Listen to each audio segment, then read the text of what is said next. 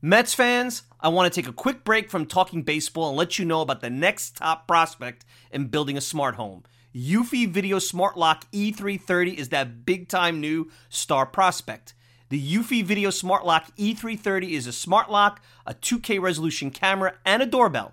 It's 3 devices in one, triple the security. You know triples are rare in baseball, but not with Eufy. You can have everything in one device rather than install many pieces on your front door.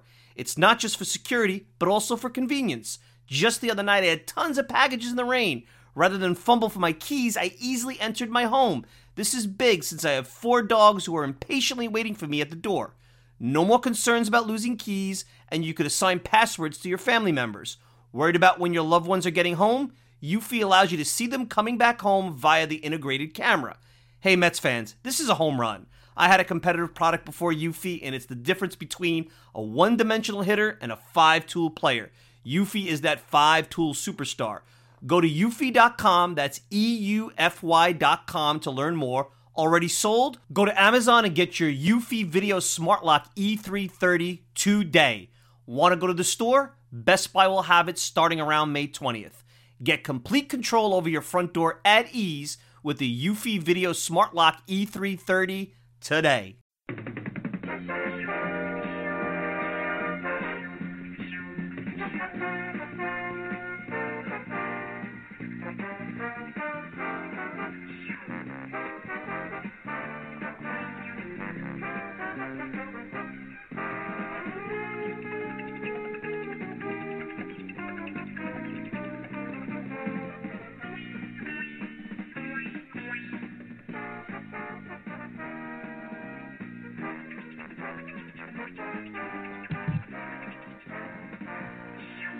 It's another edition of the Talking Mets podcast here on this Sunday, November 5th. Of course, I'm your host, Mike Silva. You can check out all the shows all the time at MetsMerizedOnline.com. Send me a tweet at Mike Silva Media, and you can get the show on iTunes, SoundCloud, Stitcher, pretty much whatever podcasting service you desire. I'm all over the place. There's not one way to get the show, and you should check it out. Whatever's the most convenient for you. Happy Sunday here, everybody, and the baseball season, which has been over for Mets fans and in New York for a while, is officially over, and the Houston Astros are now the world champions, and, you know, you get the chance, if you're the Astros, to celebrate, take a quick blow, and it's really right at it. You know, I'm looking at going on some of the key dates here for the off-season. It really starts right away, and I'll be curious to see how things turn out in terms of how quickly players start jumping off the board. Anyway, before I get to that, because really the theme of this show, with free agency being kicked off on Tuesday, the qualifying offer, the deadline is tomorrow, and then there's some award finalists announced on tomorrow as well. We're right into the off season here. So I was thinking about it, and I was like, well, what are we going to do? How are we going to do today's show? The GM meetings are in about a week. The winter meetings are over a month away.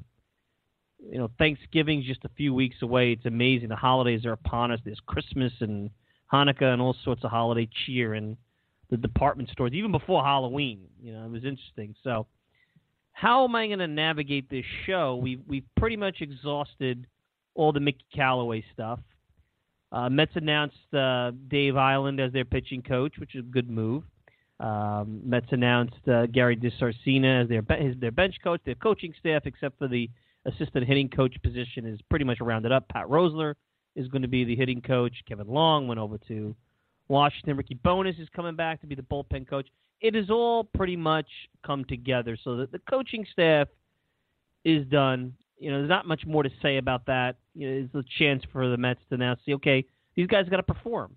Eiland is an interesting pitching coach candidate. He's had some success in Kansas City.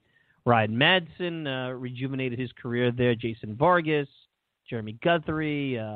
You had some young arms like Danny Duffy over there that developed. So, I mean, I could go on and on and on, and maybe get a chance. Maybe we'll investigate a little bit what kind of pitching coach Dave Eiland is with maybe somebody over in the Kansas City media. But I said, what's the best thing to do? And let's do a call-in show. Now, we've done a few of these over the course of the 2 years that I've been doing the Talking Mets podcast here on MetsMerizedOnline.com.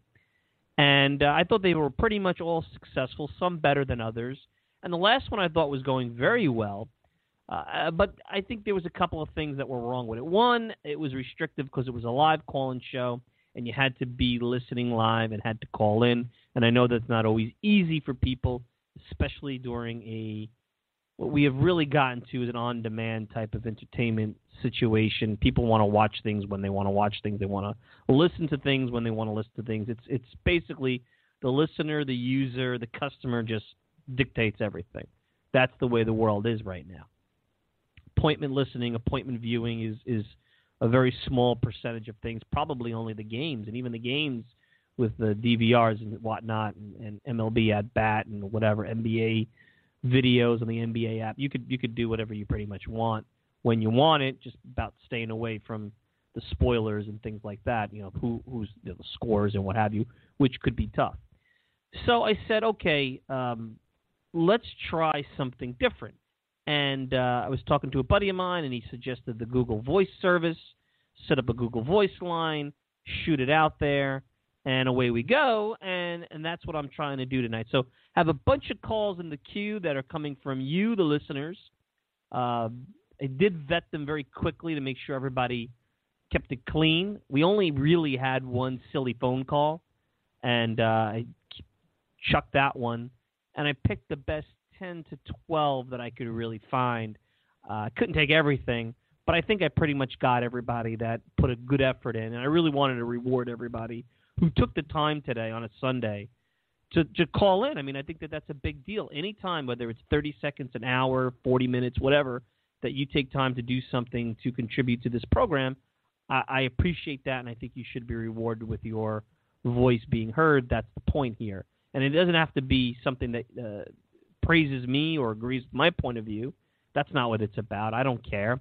It's more about adding content. And sometimes the silliness, which is something that happened during our last live call-in show, the silliness then is the fact that we're trying to push to the side because you don't want people to turn off the show because, like, all right, this is becoming a crank fest here. It's not Crank Yankers or something like that. So anyway, so I'll get to those calls in just a minute or so, but wanted to set things up here. So essentially what I'd like to set up here and what I've been looking at now that we've moved away from the coaching staff and the firing of Terry Collins and all that stuff is where should the Mets go?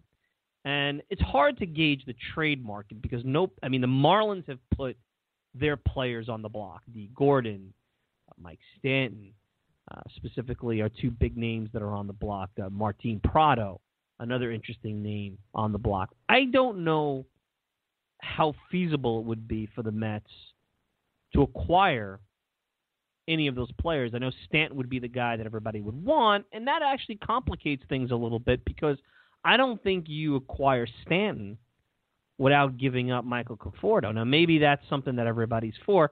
I'm not. I think Michael Conforto was a diversified hitter. He's a line drive hitter. I think Stanton is a good player, a great player.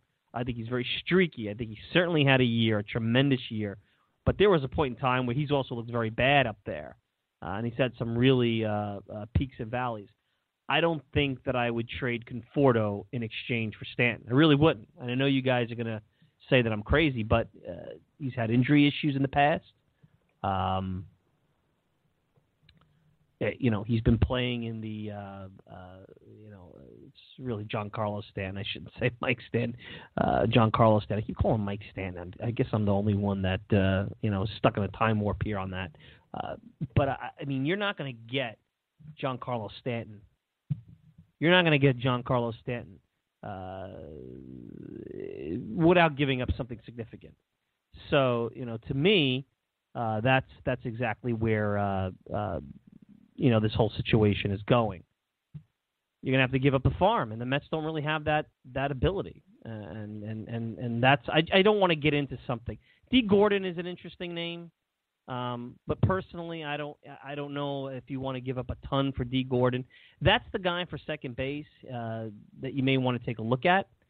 But I'm not really sure right now that's the direction that they should go.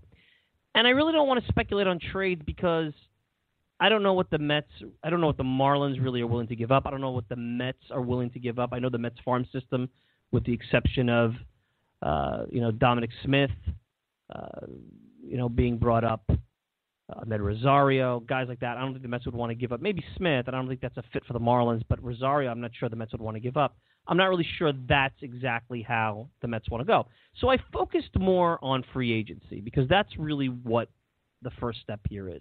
As we get to the winter meetings, maybe as more talks play out, I think it'd be more realistic to talk about the trade market. So I want to talk about the free agent market. So far, you have two websites. You have actually the Daily News, and then you have MLB Trade Rumors making some predictions for what the Mets would want to, where they would go and how they would go about things. MLB Trade Rumors predicts that Todd Frazier would be an option for the Mets, and then they predict the Mets will sign him. And I think that's a pretty solid find if they could get him for 3 years and $33 million. That's one of the predictions that MLB Trade Rumors has. And then on the Daily News, John Harper has the Mets getting Eduardo Nunez, Brandon Kinsler, and Jay Bruce, which is interesting as well. Here's where I would go. And if you want to see where I would go with the Mets in terms of free agency, I think Todd Frazier is definitely a target that the Mets should go after. I think he showed playing for the Yankees that he has that kind of grinder leadership qualities that I think this club is lacking. He's an on-base guy. He's definitely got pop.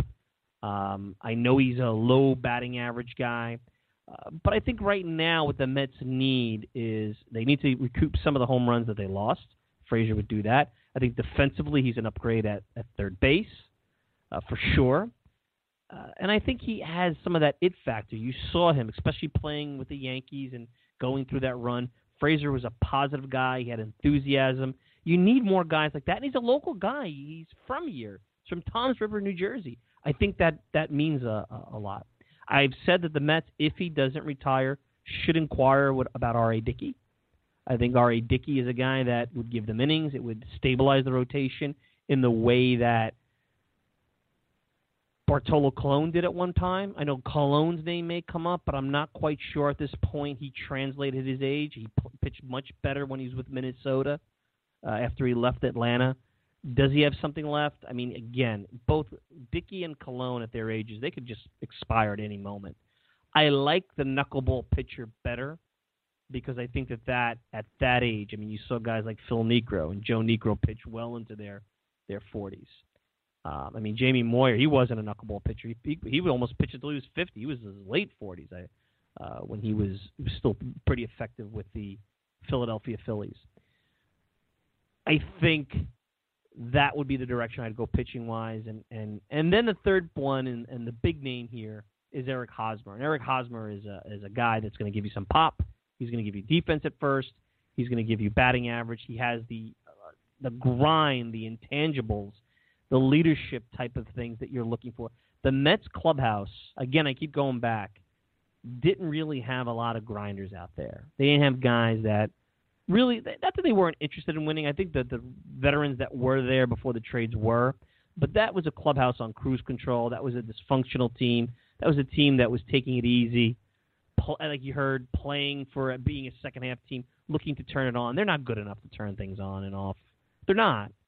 No team really is, and I hate in this modern era of sports, you see it a lot in the NBA, especially with the resting and what goes on with the Cleveland Cavaliers and LeBron James. Oh, we'll turn it on when it's the right time. Well, sometimes that doesn't work. Most times that doesn't work. You can do that every once in a while, but it doesn't always work, and it's not the process. You have to have a good foundation, a good process, good principles to go out there and win, and turning it on and off, that's not the foundation you want. You want to bring in some guys that are going to add some spit and vinegar, but not guys that are just adding that, but that are good players. And I think those three would do that. Now, the other component of all this is how much money do the Mets have to spend, and you hear somewhere between $30 and $40 million. Now, acquiring those three players, let's say if MLB Trade Rumors is right, Hosmer is going to cost about $22 million a year. Frazier is going to be about $11 million a year, and that might be low. He does have power, so you never know what other teams would be willing to give. R.A. Dickey, who would have made $8 million if they had exercised the option, is probably going to make about $5 million, $4 million base. He's not going to come back for a pittance. He'll retire before he does that. And then you'll have incentives and options that may bring it up. That doesn't leave you any room to add a reliever. Now, there's some relievers out there, guys like, and I like guys. When I wasn't really excited about the Brandon Kinsler option. I know we went to Washington and pitched pretty well, but he's not a strikeout guy. I like guys that miss bats. I would consider Brian Shaw of Cleveland. There's a Mickey Callaway connection there. I wouldn't be opposed to bringing back Addison Reed. But these guys are going to make $7 to $10 million a year, maybe more, maybe 11 or 12. Relievers are going to be the ones that are going to get the bulk of the money, because that's what's going to be the copycat syndrome here with how bullpens were the big part of the postseason, how the Astros had to use their starters to navigate the ALCS and the World Series. And they successfully did that, but they were fortunate because their bullpen was a mess by the time really during the Yankee series it was a mess, but by the time they got to the World Series, you couldn't even trust the closer there. So going this route, and I think the Mets need to really get a couple of offensive players and balanced offensive players, not guys who just hit home runs, but guys that could provide defense.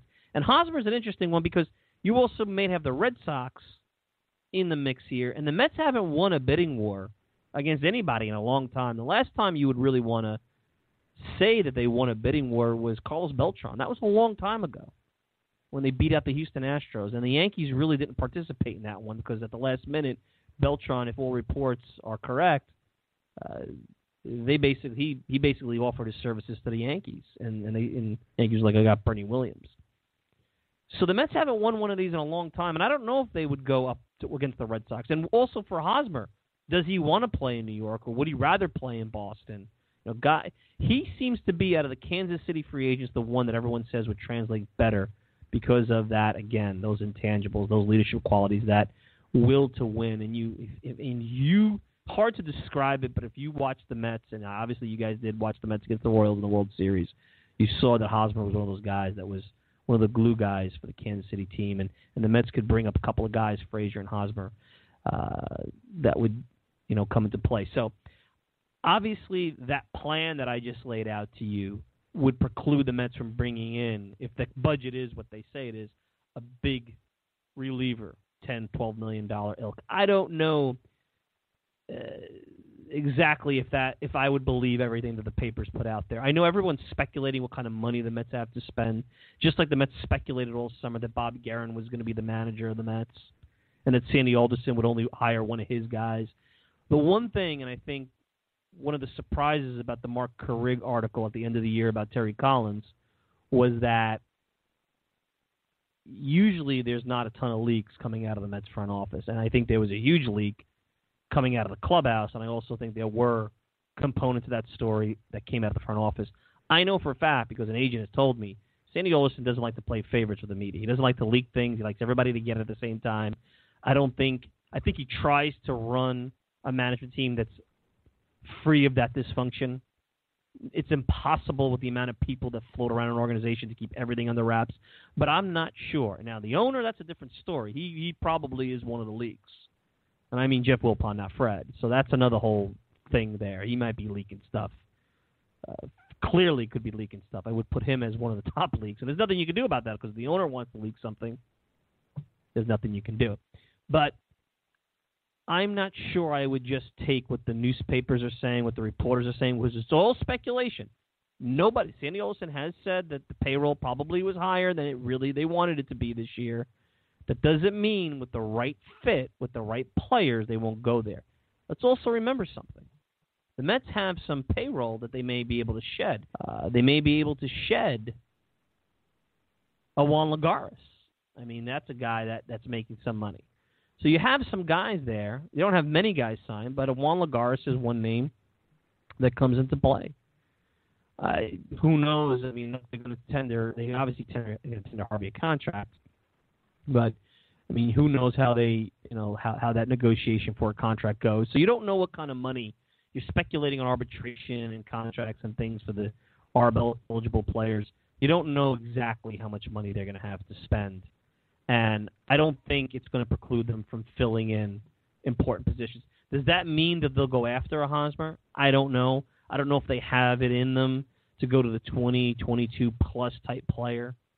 I think Frazier certainly is more in there. If you want to talk about being conservative with the way the Mets have historically spent their budget, I know Frazier fits more than Hosmer.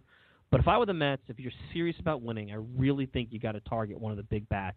And I wouldn't go the Marlins route. I wouldn't go after ripping apart what you do have in the farm system. I'm sure there's stuff that they could trade to get any of these guys. Not sure about Stanton, but the other two guys they could get if they wanted Prado, they want to go that route, or D. Gordon. I'm not completely sold on D. Gordon being a great fit. I mean, I find him as a hitter pesky, but I've never really been a huge D. Gordon fan. I know he has speed.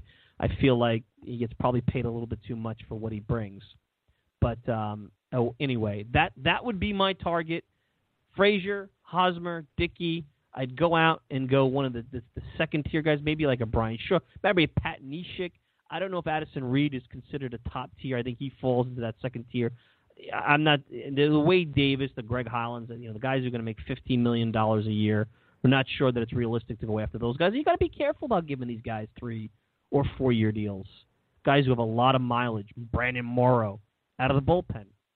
If a bullpen's managed properly, you'd be surprised with what you have. It's managed properly.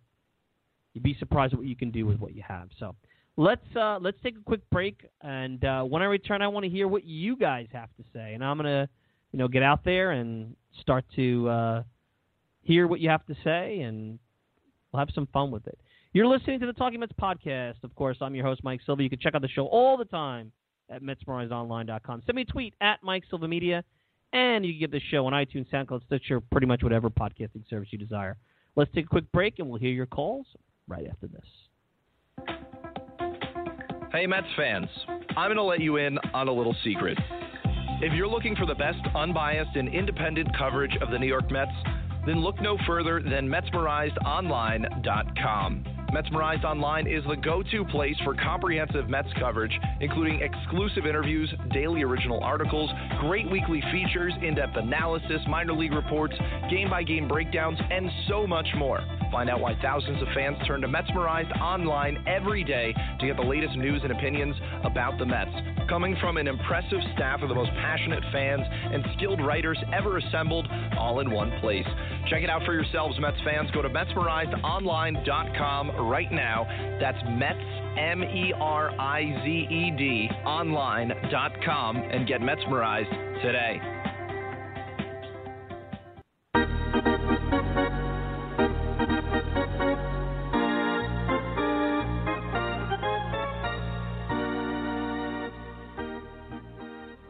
We're back, Talking Mets podcast, and let's go to the phone line. So let's give it a shot. Our first foray into the call-in line. Let's see how things here and what's going on with it. So let's check it out. Let's go to our first caller here. Hello, this is Robert, and I have a question. In his latest article of the biggest names to follow this offseason, Nick Cafardo of the Boston Globe brought up Manny Machado, and he mentioned the Mets to be among the teams that could be interested in Machado should the Orioles decide to listen to trade offers this offseason. What are your thoughts? Do you believe the Mets would take such a chance on a cornerstone player, and if so, how much would it take for them to keep him in Queens long term? Thank you in advance. Well, Robert, thanks for the call. Good way to start off. Good question. Interesting question. Well, first thing, amazing that Machado did have a down year. He was a below-league average player in the first half. He was more himself in the second half, but didn't have a great year by his standards. 259, 33 homers, 95 RBIs, OPS plus a 107, slightly above league average.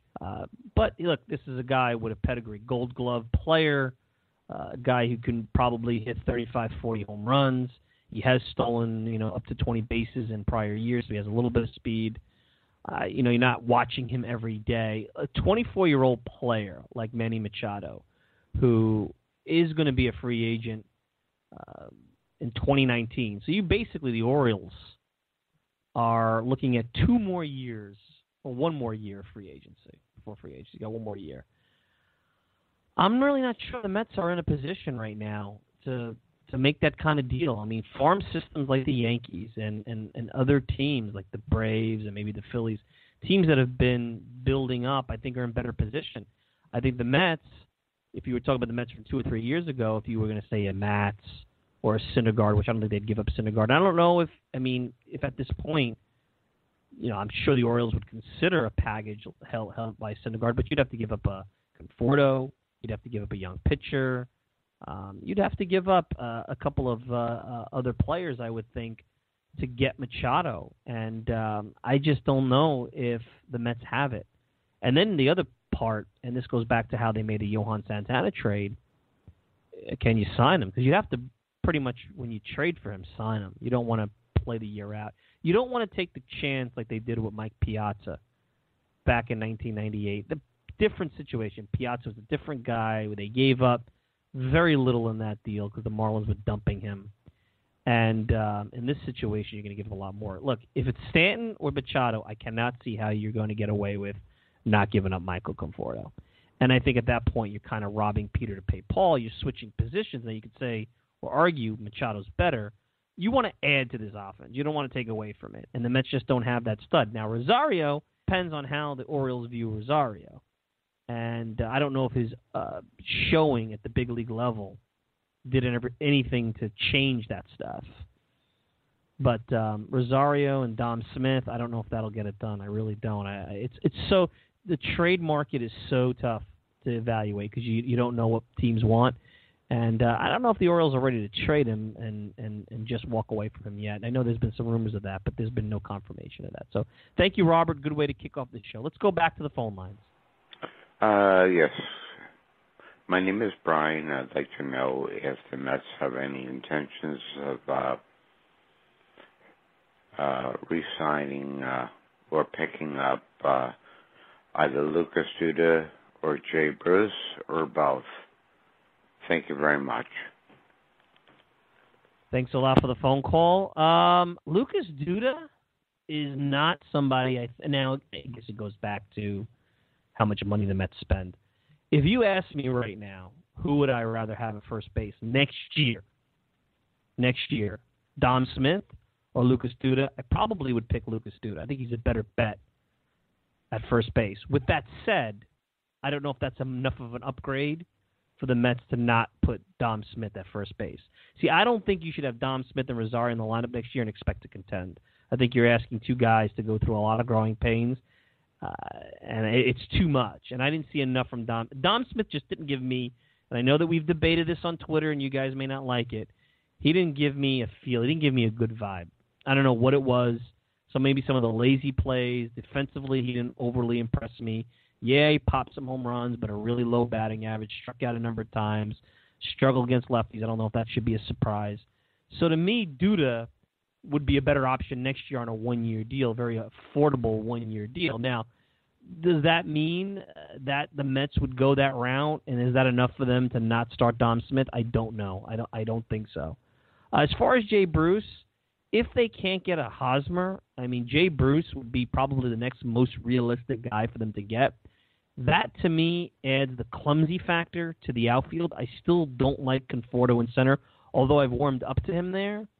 But if I can't get Eric Hosmer and improve the first base position, yeah, Jay Bruce would be the next best thing. But I also think you have to go out and consider really getting Todd. I think Todd Frazier is a big part of this. I think that's the guy. And I don't know what the Yankees' plans are with Frazier. They have Gleyber Torres. I don't know how the Yankees view Frazier and whether Frazier would want to come to the Mets if the money was even. So good call there. Interesting call. But, to me, Bruce is more realistic, and only if they can't get Hosmer. See, Hosmer would be my number one target. And again, I've said that a billion times, not the first time, not the first podcast I've said that. Let's go back to the phone lines. Hello, this is the professor from Mesmerized Online. We all know this year the New York Mets starting pitching was a big disappointment due in part, a large part, to injuries.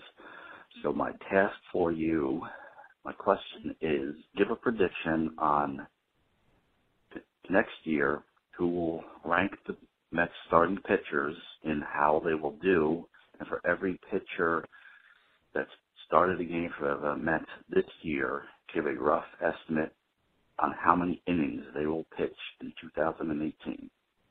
Thank you for taking my call. Well, thank you, Professor. And yeah, this is an interesting little question, and let's go through this. So I didn't prepare. Listen, I had an idea because I went through the transcripts of what you guys are asking, but I want to make this as real as possible and make sure that I'm doing it like a real call-in show. So let me start with DeGrom. So DeGrom, I would say, is a lock for. I hate to ever say the lock. You never know what injuries, but DeGrom is the guy that's going to give you 200 innings. I think he's the most likely guy that you could feel confident in giving you 200 innings. Now, Syndergaard is interesting because Syndergaard in 2016 gave 183 innings. Coming off the laps, let's keep him at 170 innings. We'll do 170 innings for Syndergaard. So Noah Syndergaard, 170 innings. Now this is where it gets interesting because I'm assuming that they don't go out. Let's assume, because you didn't ask me, they go out and give themselves a veteran arm, like an R.A. Dickey, like a Cologne, that type. By the way, I don't think the Mets are going to sign any, Yu Darvish, Lynn, any of those guys. I think the Mets are not going to sign a big-time starting pitcher. I think that they feel they have talent. They brought Mickey Callaway in. They got Dave Island in here. They're going to try to go with a staff that, by the way, was third in baseball, or at least the National League. I think in baseball they were in the top 5 in 2016, and then they were last pretty much last year. I mean, look at Arizona. They were last the year before, and they made themselves the top 5, top 10, depending on how you look at it with the league and National League. So turnarounds can happen. The Mets have talent here. The next part here, it's back to the professor's question, is pretty interesting because the name now is Matt Harvey. What can you predict out of Harvey? And that's so hard because if Matt Harvey was Matt Harvey, Matt Harvey pitched 189 innings in 2015, you would say there's a 200-inning guy. But he hasn't even pitched 100 innings. He's pitched exactly 92 2/3 innings the last 2 years, exactly, which in the last 2 years is equaled up to the total innings he had in 2015. And I just don't know if he has it in him. Right now, with effectiveness and injury, I can't put him for more than 125 innings. So I'm going to say 125 for Harvey because I just don't know. That's such a hard one at this point. Because for me to sit here and say I predict Harvey's going to be back to normal, I can't. The next one you would want to know, I guess, is Gazelman. And Gazelman is another guy, 125 innings. Steven Matz, maybe 150 innings, maybe. Because, I mean, that's, and then you've got Lugo, and I'm going to put him in the 125 to 150 range. So your two anchors are going to be DeGrom and Syndergaard. And now you see 1, 2, 3, 4, 5, 6. I've just rattled off 6 pitchers. I haven't got to anybody in the minors. I haven't got to anybody like a veteran starter. They really need a veteran. They need a veteran starter. Maybe now, yes, could they use a stud like a Darvish? Could they use a guy like that? Sure. Is that how they want to spend their budget? I'm not sure, because right now I think you've got 2 studs at the top of the rotation. You need to figure out a way to hedge your bet against the other 4 who are huge question marks from a health and performance perspective. I think the guy, if you told me which one of these guys is going to more than likely perform, Matt's, to me, with his being healthy, has shown that he can be good and be a number 3. Harvey, just to me, is all over the map. It's so hard to predict him. So hard. So hopefully that answers your question, Professor. Good question, good call. And I think what this exercise taught us is that the Mets need a veteran starter to give them innings. Absolutely. I think they need that. So let's go back to the phone line. Hi, my name is Liz, and I live in California. I became a Mets fan in 1969 when I was in high school, living in New York. I've lived in California for at least 30 years. The Mets had plenty of awful hitting back then, but they had defense. 69 was just an amazing year because I had never even watched a baseball game. They usually won 2-1 or 3-2, sometimes 1-0.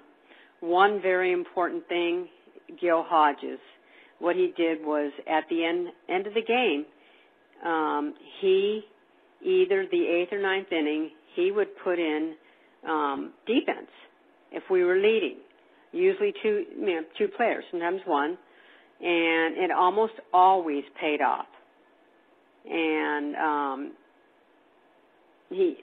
what else? I wrote this down, and I just kind of scribbled it. So I'm so sorry. And yet it cost them. You never see the Mets do that now. You just don't. They never put in defense, and it cost them many games a year. If he had hit and run, and let's say that we were down or tied, and he hit and run and had a runner on, he would always substitute for somebody who could run. Defense, he just did little things like that I see that I watch games and I see if we just did that, we would have won. We just won so many games by defense. It's just so important. The Mets never do that, and it's frustrating to watch them. In the Arizona Fall League, I've noticed two players, the shortstop and the catcher, who are way above average defensively and should be in games late. I'm not saying starters, but be in games late. The Mets, they will never win several games if they would, or they would win several games if they would only understand the importance of defense. And another thing, I would give T.J. Rivera a chance. If not, I just think we're going to see him having success like Justin Turner. There's just something about him. And I'm sorry, but I would release Matt Harvey. He's a cancer in the clubhouse and has he just seems to have lost it. And that's thanks, Liz, for the call. Interesting phone call. Hey, first, some interesting points brought up there. When you talk about the 69 Mets and how the game was played and how that team was built on defense, I don't know if you could build a team like that today. Baseball's almost like the NBA now, where if you're not shooting three-pointers and you don't have an offense, you can't play like the Knicks did in the 90s and win. Now, that doesn't mean you don't have defense, just defense is different. And she mentioned Luis Guillermo, who is in the Arizona Fall League, and Thomas Nitto, who had a cup of coffee last year. The catching situation is interesting because I think Nitto is going to be a AAA catcher. They're going to probably want to get a little bit more time from him, depending on how he is in the spring in AAA, and go with d'Arnaud and Plawecki. I don't know how they're going to play the veteran catcher situation. I don't think they're going to spend a lot of money on a veteran catcher. And I don't know if a Rene Rivera would come here and then be kind of a caddy or spend time at AAA. I think he's past that at this point. So who that next Rene Rivera type, because you're going to need that.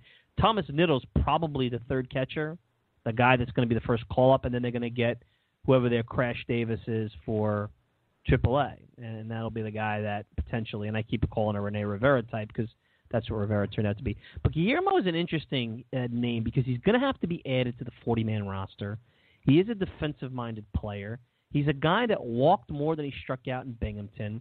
He seems to be working and improving offensively, putting a lot of time in there, and wants to dispel this idea that because he has no power, there's no role to him.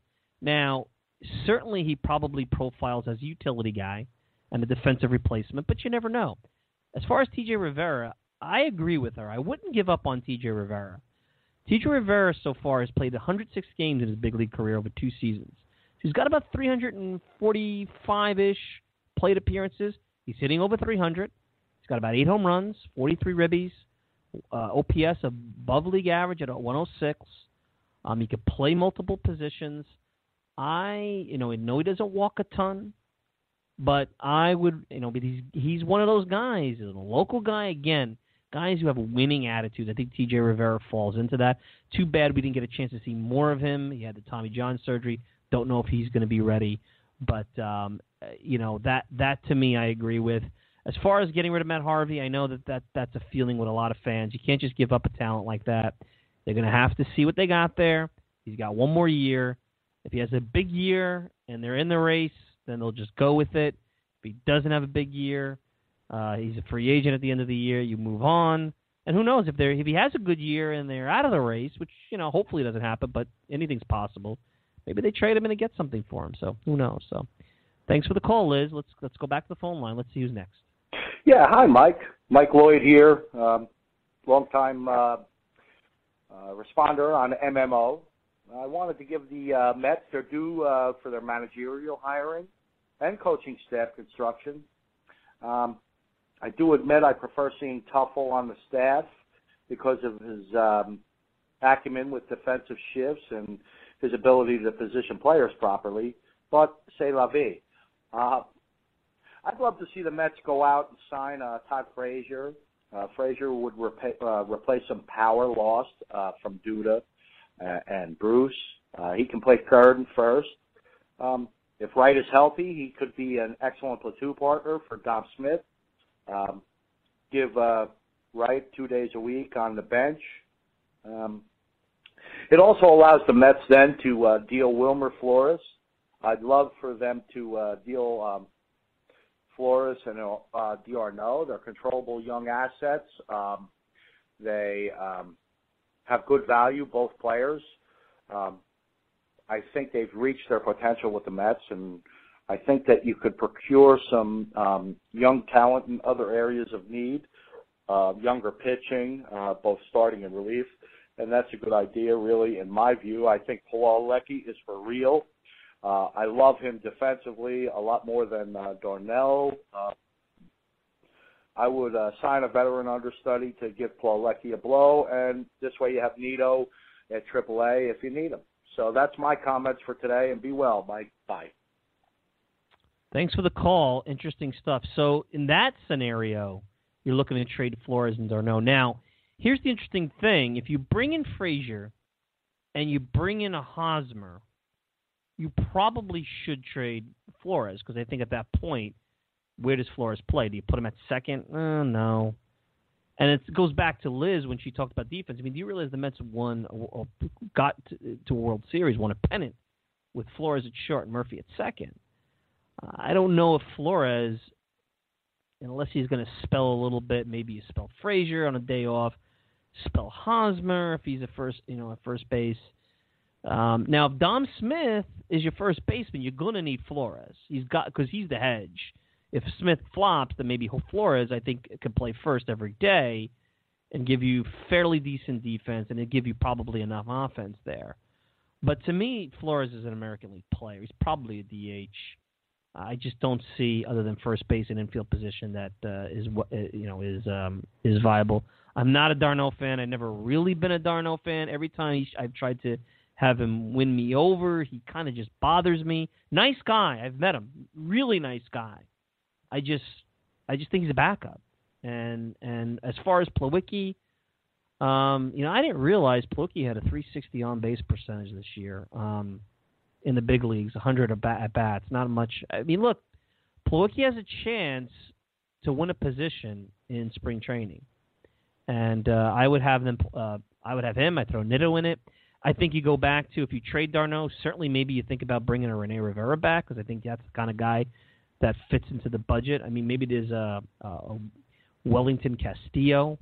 I mean, that's a guy with the Orioles, defensive guy. He might cost some money if you want to go that route, if you trade D'Arnaud.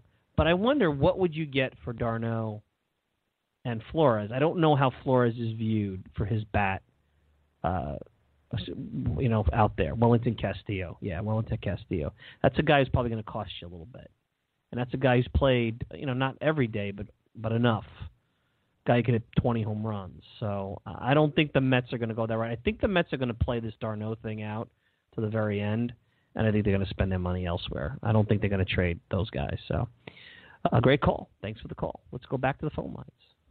Hey, Mike, it's Don from Westchester. I keep hearing that there's only a $30 million maximum amount for the Mets to spend on this offseason for 2018.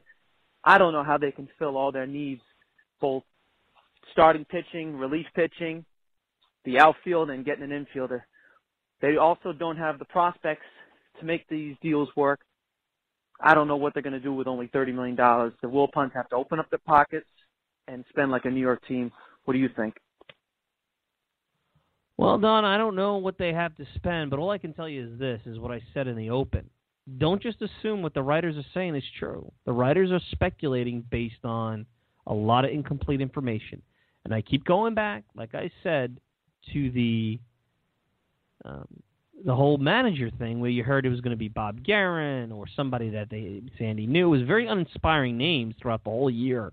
And then they came up with a really good bunch of interesting names, including Mark DeRosa, who's a broadcaster. And they thought out the box. And I think that, Sandy's not as tone deaf maybe as we think. We'll see. I think the owner, Fred Wilpon, could be a little tone deaf, but Sandy is not. Now, if it's $30 million to $40 million, then they're going to have to go value shopping. That means maybe it's a Duda, like the caller said earlier. And maybe they go and get themselves a Brian Shaw or Brandon Kinsler, which I think they're going to do anyway. Then they're going to have to go with already, look, basically with the budget you're giving me, if you're going to go down and make it a hard $30 million, you can't go out and get an impact bat. You can't go out and get Hosmer. And you probably can't go out and get Bruce, because Bruce is probably going to get $20 million a year. You're basically telling me then you could and Frazier fits kind of into that, but I think MLB Trade Rumors has him at 3 years, $33 million. I think he might get more. I mean, he's got power. He showed people something in the playoffs, and that tends to get players paid. So what I would say to you is just sit back and let's see if that's true. Don't just assume that the writers are speaking out of any kind of knowledge other than opinion. Sometimes it's very cloudy. You have to read through the lines. Nobody has had a sourced report that that's exactly it. I don't think they know. So thanks for the phone call.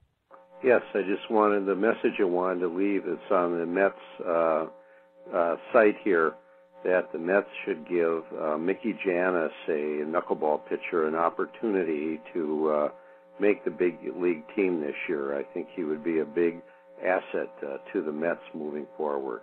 My name is Tom Snell. I'm a Minnesotan, but an avid Mets fan. Well, thank you, calling out from Minnesota. So if you don't know, Mickey Jannis is a knuckleballer. He's a guy that they signed from the Long Island Ducks a couple of years ago. Kind of going the Stephen Wright, R.A. Dickey route. Had a decent year at Binghamton, 8.7, 3.60 ERA. And he's been making some noise with his performance in the Arizona Fall League. I don't know if it's up here yet. No, they don't have the Fall League stats up there on Baseball Reference. Let me see if I could get that. But do I think a guy like that is a great story and should be given a shot in spring training? I mean, the 40-man roster is very jammed. I don't see. I'm trying to find. He's playing for the Scottsdale Scorpions. Yeah, I just don't have his stats here for the Arizona Fall League. So I don't think he's going to get a 40-man roster spot. I'll tell you what, the Mets 40-man right now. The Mets have 35 players on the 40-man roster, and they need to add potentially Luis Guillermo, who we just talked about. Another name, and by the way, I want to give credit to John Sheridan over at MetsMemorizedOnline.com for some good work on laying out who the Mets potentially could lose in the Rule 5 draft. So these are Rule 5. You got to remember, there's guys that could lose the Rule 5 draft. Guillermo's a guy they're going to lose if they don't protect him in the Rule 5. Gerson Bautista is one of the arms they got for the Red Sox for Addison Reed, and he's definitely a big arm. They're going to want to protect him. Adonis Uceta is a relief pitcher that had a good year last year. They may want to protect him. Tyler Batchelor is another name out there. Corey Oswalt, who had a good year in Binghamton. These are guys that are Rule 5 eligible. Now, if there are teams that are bad that want to give these guys a shot, and you saw that with the Cardinals with Matt Bowman, and the Mets did it with Sean Gilmartin a couple of years ago, and there's a lot of teams that may not be planning on winning in 2018. They'll put these guys on the roster, and they'll say, hey, we think he has talent. Whether it's out of the bullpen or as a starter, and then they're their property. Mets may have to use the 5 open spots they have now for Rule 5 guys. Now, that doesn't mean they can't drop a Matt Reynolds. I know he's still on the 40-man roster. I'm actually going to bring up the Mets 40-man roster here. The reason I bring that up is that Mickey Janus, who's not one of those guys, is going to have to earn a spot from the minor league side in spring training. So, the Mets are going to have Mets 40-man roster. Let's bring that up right now.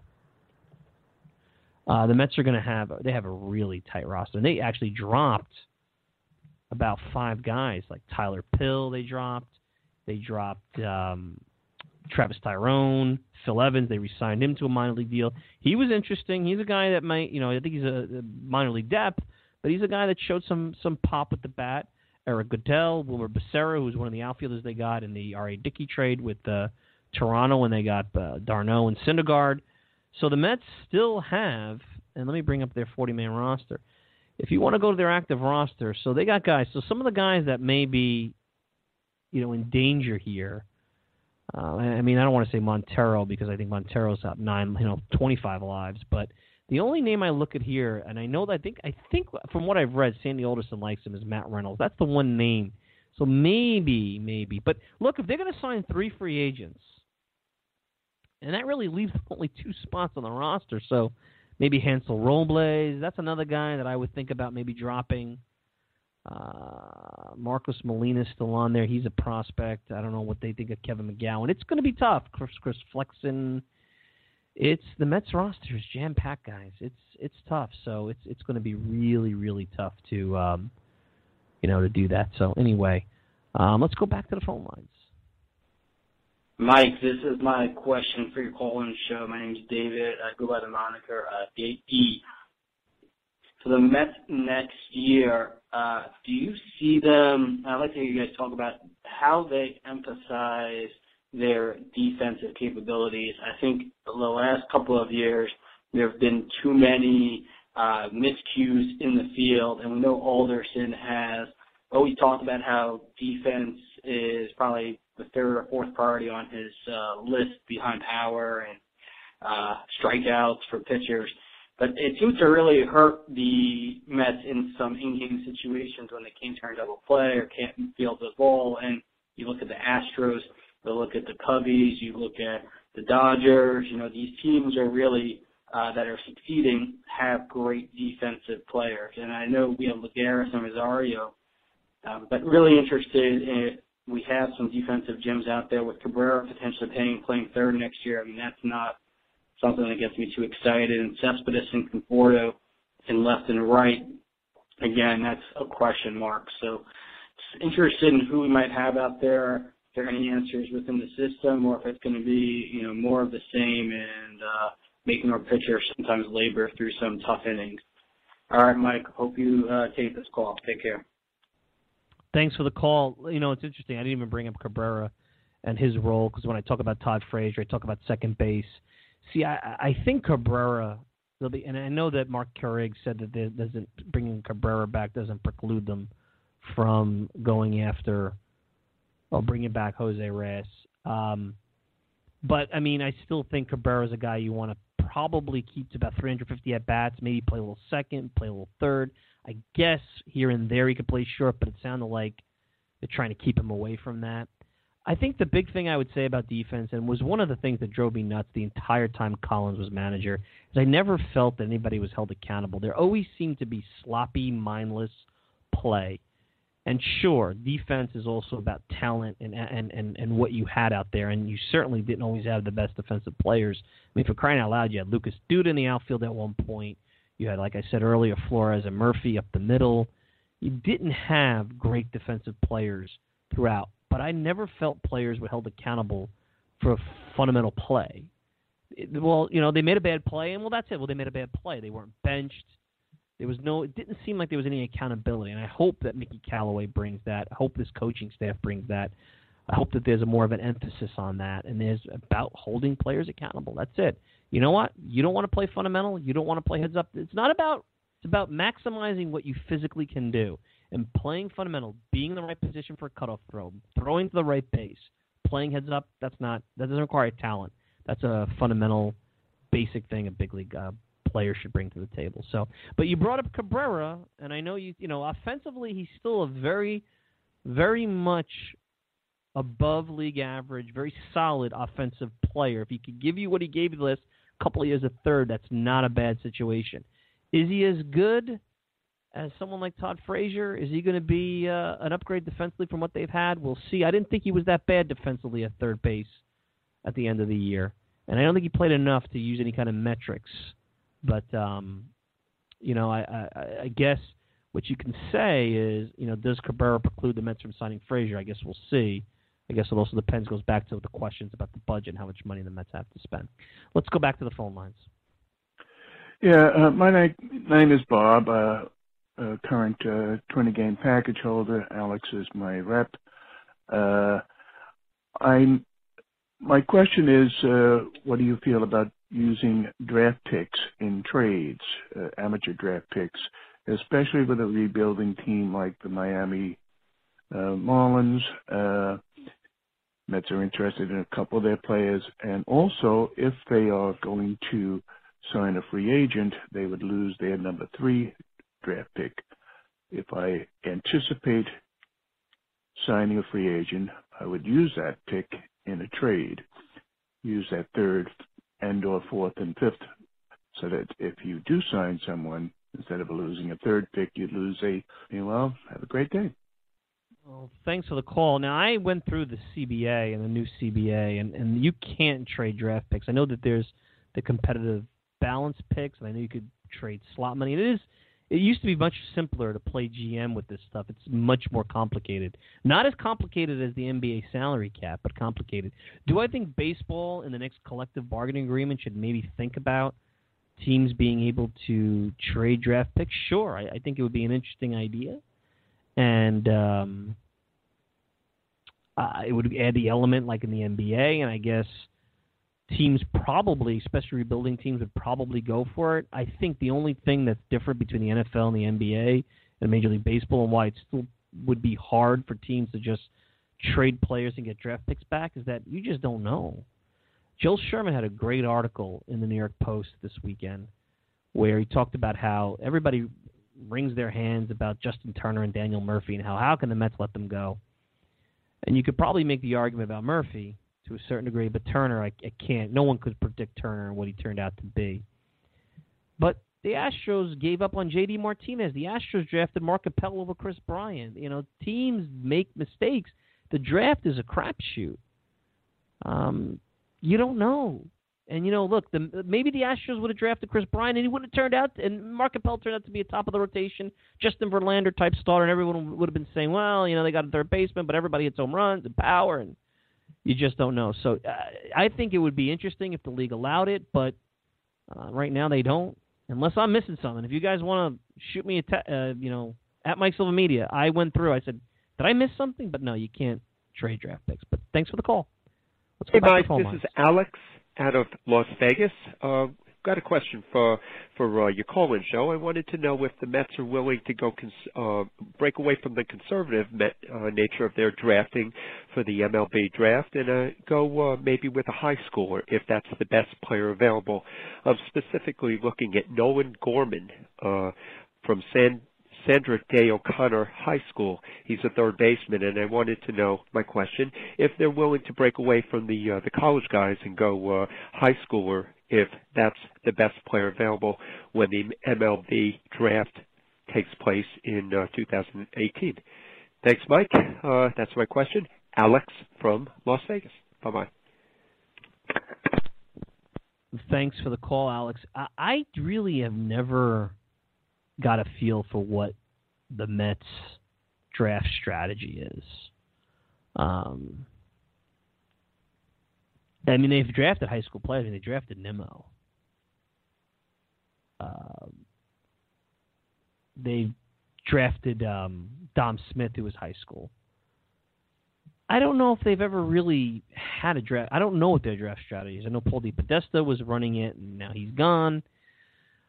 Adam Fisher left the organization. There's a lot of different things that have gone on in terms of the draft. The Mets haven't had an impact player. Nimmo's not an impact player. Gavin Cecchini's not an impact player. Dom Smith, we'll see. And I know that they've passed on some impact players, guys like Corey Seager and what have you. So I really wish I could give you a better answer. I don't know what the Mets draft strategy is. I really don't. I know that they've had some component players, and I know that with Rosario and that's more of an international situation. Maybe they focused a little bit on the international market. They had some interesting players, Mark Vientros this past year. We'll see how this year's draft goes, but I don't think the Mets have an aversion to high school players. I think they have their own draft philosophy, and I really don't think they've ever really told anybody, or nobody's ever investigated it in the media to see what is the philosophy, what are the Mets looking for when they draft. I mean, that's more of a Baseball America piece than a New York Post piece, but maybe that's something that we could take a look at as the winter goes on. Let's go back. Got a couple more calls here. Let's go back to the phone lines before we wrap up. Yeah, hi, this is Jake, and just for the Mets offseason, I mean, you look at how every team with Jose Reyes either collapses, underachieves, or becomes a disaster. So that means that every team he's gone, the Blue Jays were a very talented team with Reyes. They couldn't win with him. They got rid of him. Remember, Tulowitzki didn't hit at all, and yet they went to the ALCS 2 years in a row. The Mets were a World Series contender. They ended up finishing 22 games under 500 with Reyes. It doesn't matter who they bring in, whether it's Moustakas, whether it's Arrieta. If this guy is anywhere near the team, they will not even finish 500. And I told everyone before the 2017 season the Mets would be a disaster with this guy on the team. Do not make the same mistake, because now the damage will be permanent. You will not be able to go back, because already Collins had to go, and Worthen, we already saw the damage. Guys had to be traded away. You bring this guy back, it's going to affect the new coaching staff, and it's going to set up years of losing if they bring this guy back, because now you have another losing season. Now you got to start from the bottom all the way at the bottom. So you do not want to make this mistake again. So let everyone know, if they ever have any idea of what they're doing, you do not bring back this guy. Well, I know Jake is called the every other call-in show with that, and look, I don't know if I agree with that. I know that there was, and even Howie Rose had talked about this on WOR a couple of weeks ago, that there was some issues with Terry and Cespedes. I don't know if that was Reyes' fault.